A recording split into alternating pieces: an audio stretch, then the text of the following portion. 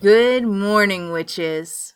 This is the Witch Daily Show, coming to you from New Orleans, with host Tanya Brown.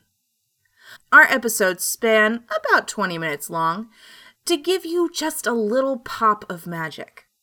So, tune in, take a deep breath, and enjoy.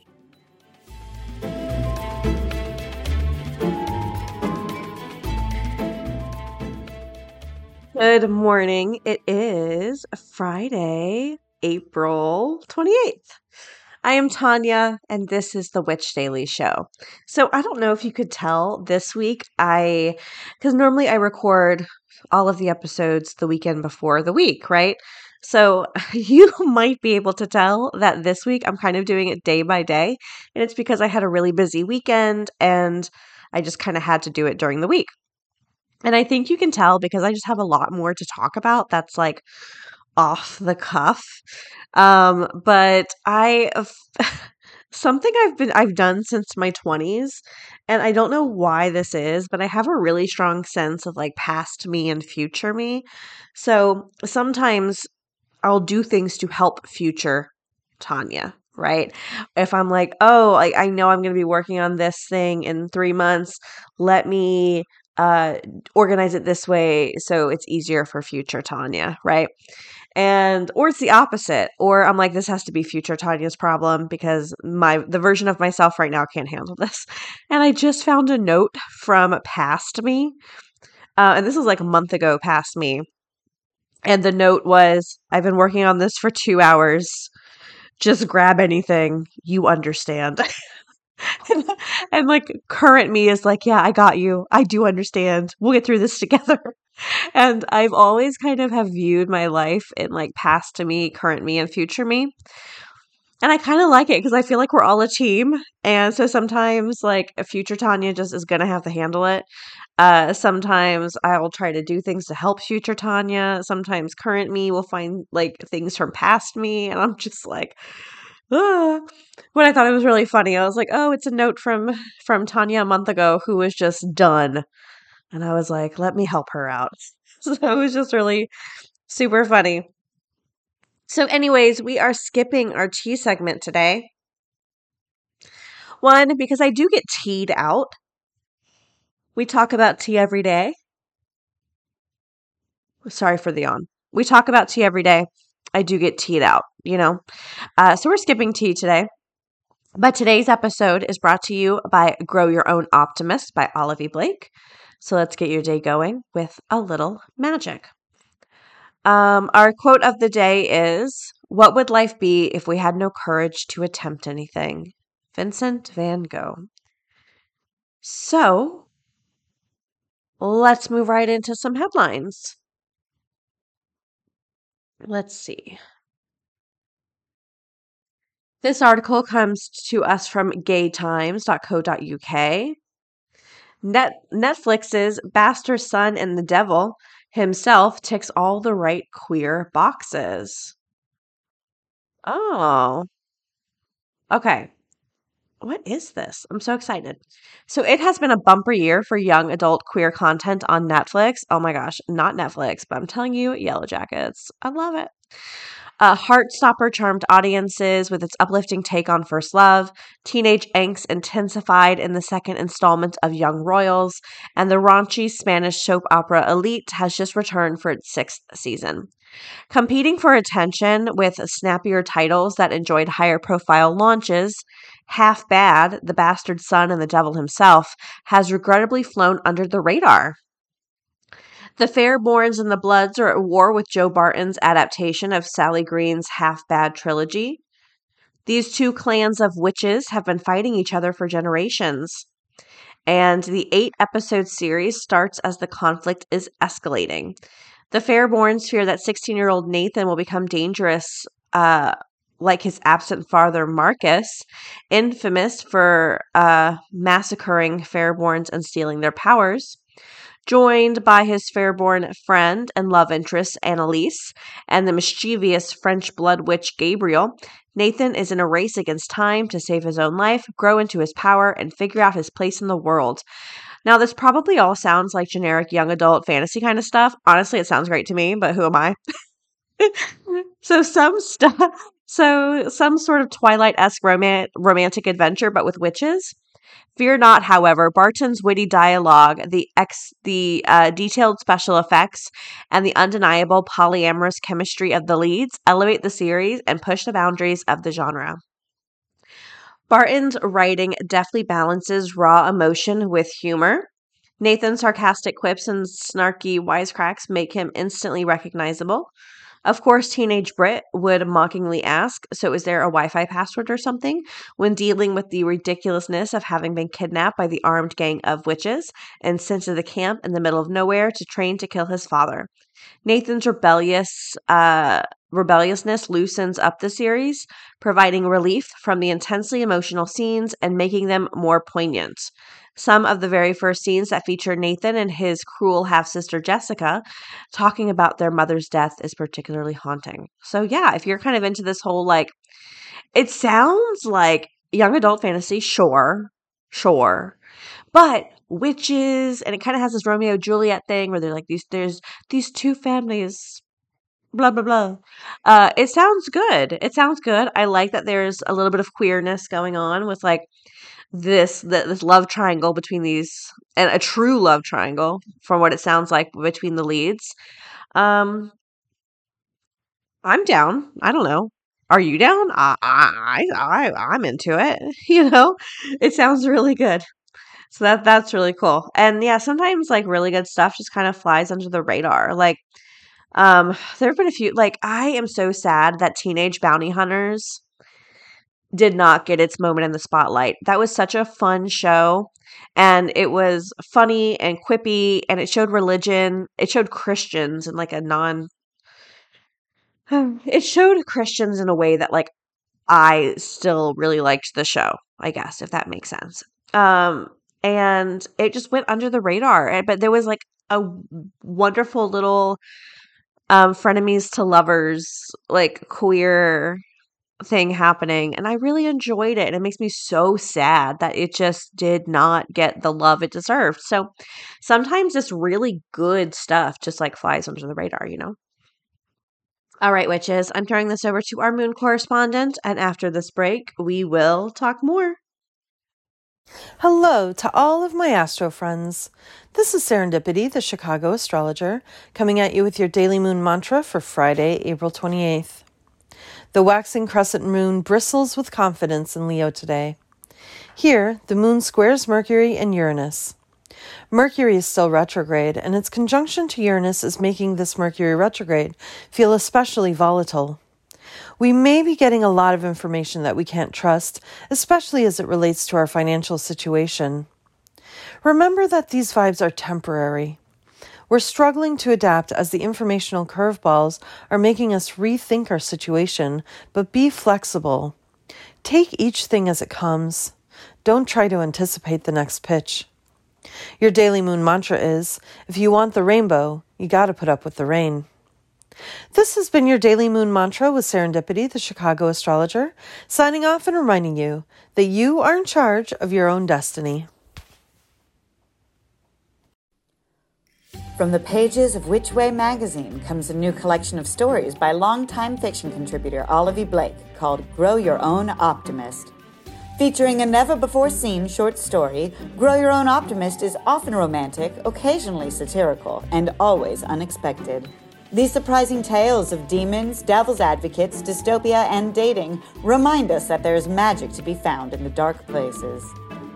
Olive Blake is a New York Times best-selling author of The Atlas Six and several other books, including the Which Way anthology, The Answer You Are Looking For Is Yes, and the novella La Petite Morte. She lives in Los Angeles with her husband, Goblin Prince Toddler, and Rescue Pitbull. Find the new anthology series, Grow Your Own Optimist by Olive Blake, wherever books are sold.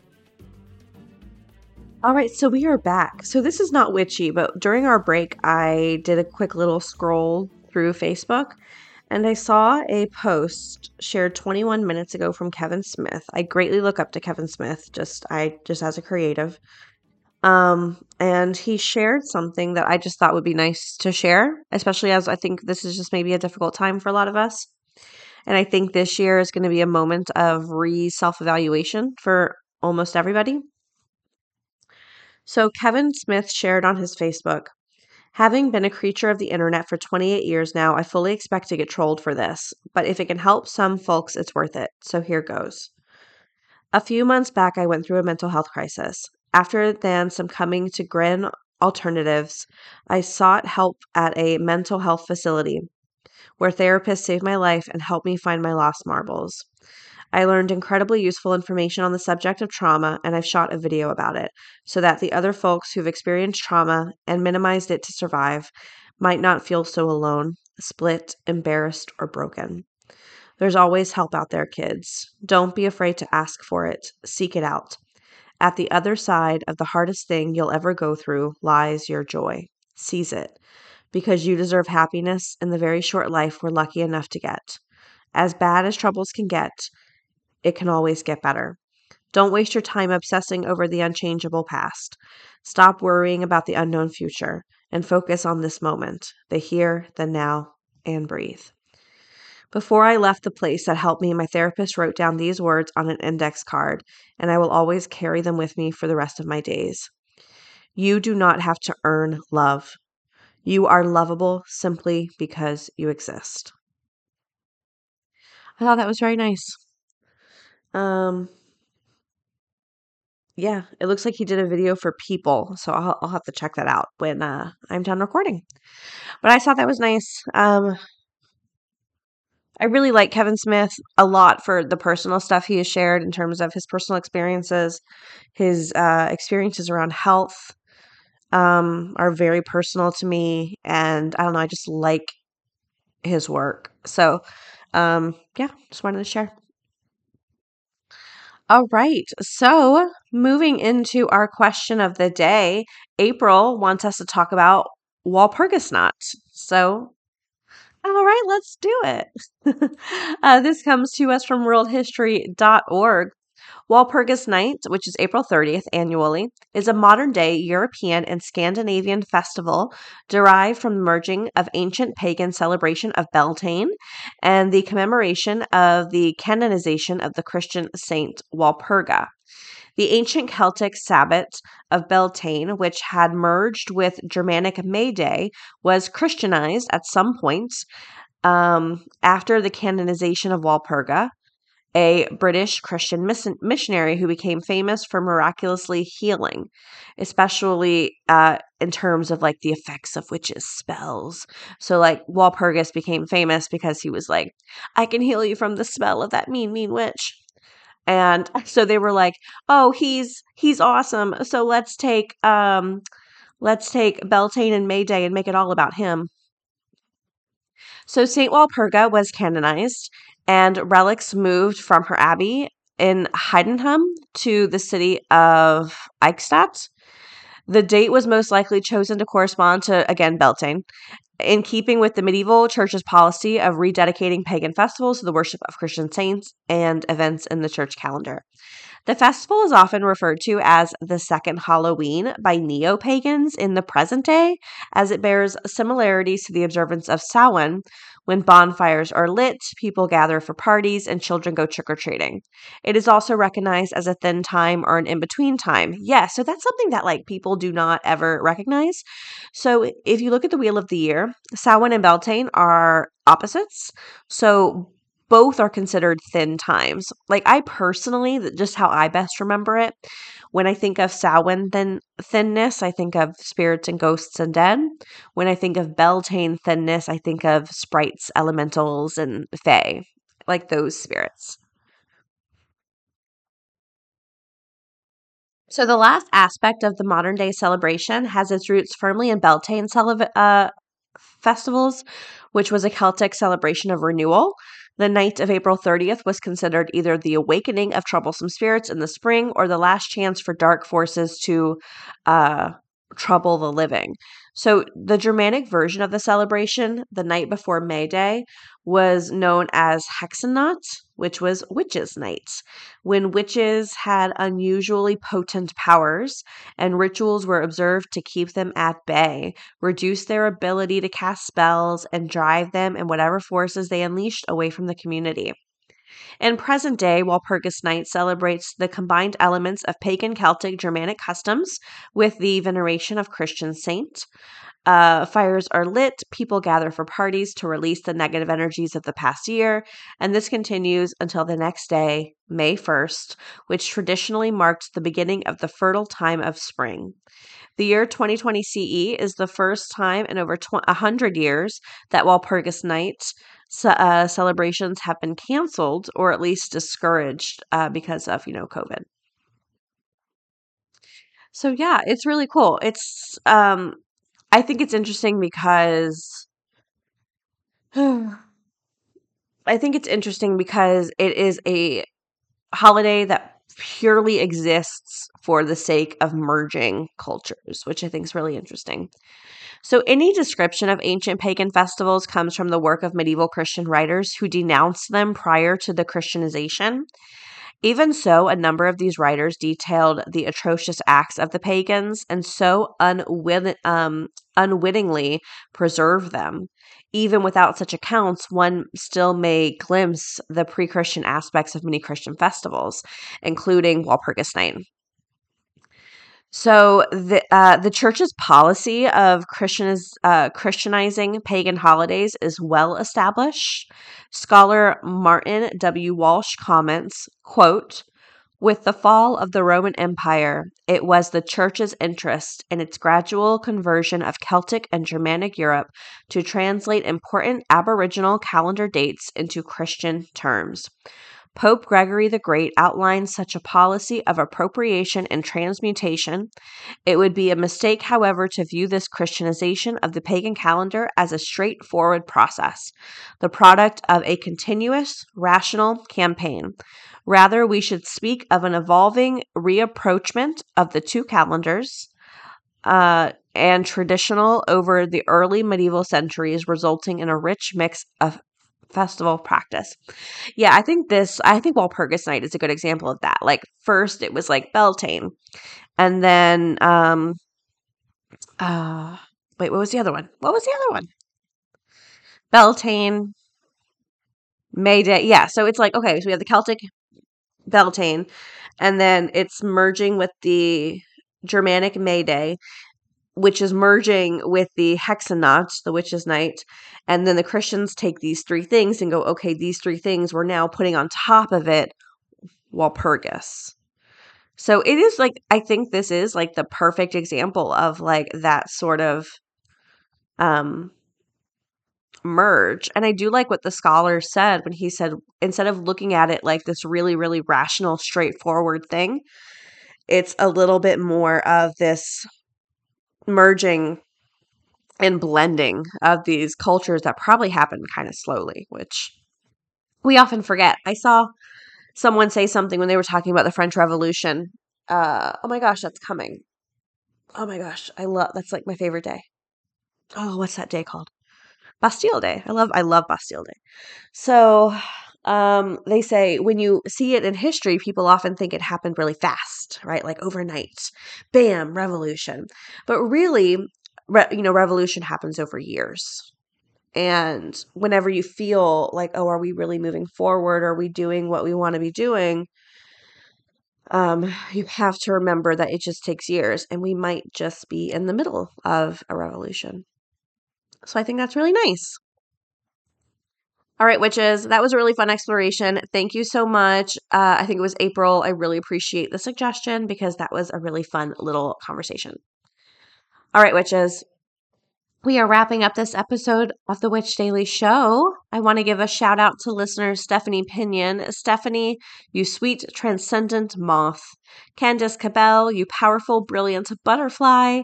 Rachel Brady, you loyal, dreamlike starfish. And finally, Beth, you cunning, luminous sunset. Thank you for so much for being Patreon supporters. I really, really appreciate it. And before we leave, we do have a card pull. Our card today is Two of Chalices from the Buffy Tarot. Let's see. A beautiful silver cross marked the beginning of Buffy's partnership with Angel, a relationship that would launch them both into self-discovery, co-slaying, and true love. If this card has found its way into your reading, it means you are on the precipice of similarly exciting union, romantic or not. You have found someone who gets you, who wants to have your back and is aligned with your goals. Lucky you. And before we leave, just a reminder for our Patreon people, we do have a live show recording April 30th, 9 p.m. Eastern, 8 p.m. Central, where I will record a episode of the podcast live, and you can interact and ask questions. Usually there's just a few, but it's always a really good time. Last time I thought there were only 2 of you, and I told like an embarrassing story, and then I looked and there were more of you. And I was like, oh no. So that's it. We will talk next week. Witches, we hope you have a wonderful day, full of joy and gentleness and confidence. Links for this week's episodes, our website, Patreon, along with a free daily card pull can be found at witchpod.com. One stop for everything we talk about. Now, take one more deep breath and have a great day. I had an abortion when I was 15 years old in my home state of Arizona in 1994. It was not a decision that I made lightly, but I have never for one moment doubted that it was the right decision for me. But so much has changed in Arizona and many other states since then. If I were that same 15-year-old in Arizona today legally, I would have to get parental consent. I would be forced to undergo a medically unnecessary ultrasound, go to a state-mandated in-person counseling session designed solely to shame me into changing my mind, and then take a state-mandated 24-hour time out to make sure I really know what I wanted. And finally, I would be forced to give the state a reason why. Well, here is mine. It is my body, not the state's. Women and their doctors are the ones that are in the best position to make informed decisions about what is best for them. No one else. No bill that criminalizes abortion will stop anyone from making this incredibly painful decision. These bans will not stop abortion from happening, but they will drive women and girls and people into the shadows, which is what this has always been about, shaming and controlling women's bodies. In the week after I shared my story on my show, women were coming up to me in the street, in the supermarket, at my gym, with tears in their eyes, thanking me for my bravery. But the word brave didn't sit right with me. Why is it brave to speak to an experience that millions of people around the world throughout history have gone through? And then I realized it is considered brave because as women, we have been taught to feel shame about our bodies since birth. I am so sad that we have to sit here in front of a row of politicians and give deeply personal statements because the why doesn't matter. It should not matter. I am a human being that deserves autonomy in this country that calls itself free, and choices that a human being makes about their own bodies should not be legislated by strangers who can't possibly know or understand each individual's circumstances or beliefs. I'm here today to help destigmatize a legitimate medical procedure and continue to encourage women not to allow themselves to be shamed for their choices. And finally, I am here today for my 2 little girls, Birdie and Cricket. My dream for them is that they will live in a world in which women are truly equal with complete control over their own reproductive health. That is the dream I hold for all people, regardless of their privilege or parents or what state they live in. That dream is slipping further and further from reality with every ban passed. I hope that you, our elected leaders, can help us reverse the tide. Thank you. I look forward to today's discussion.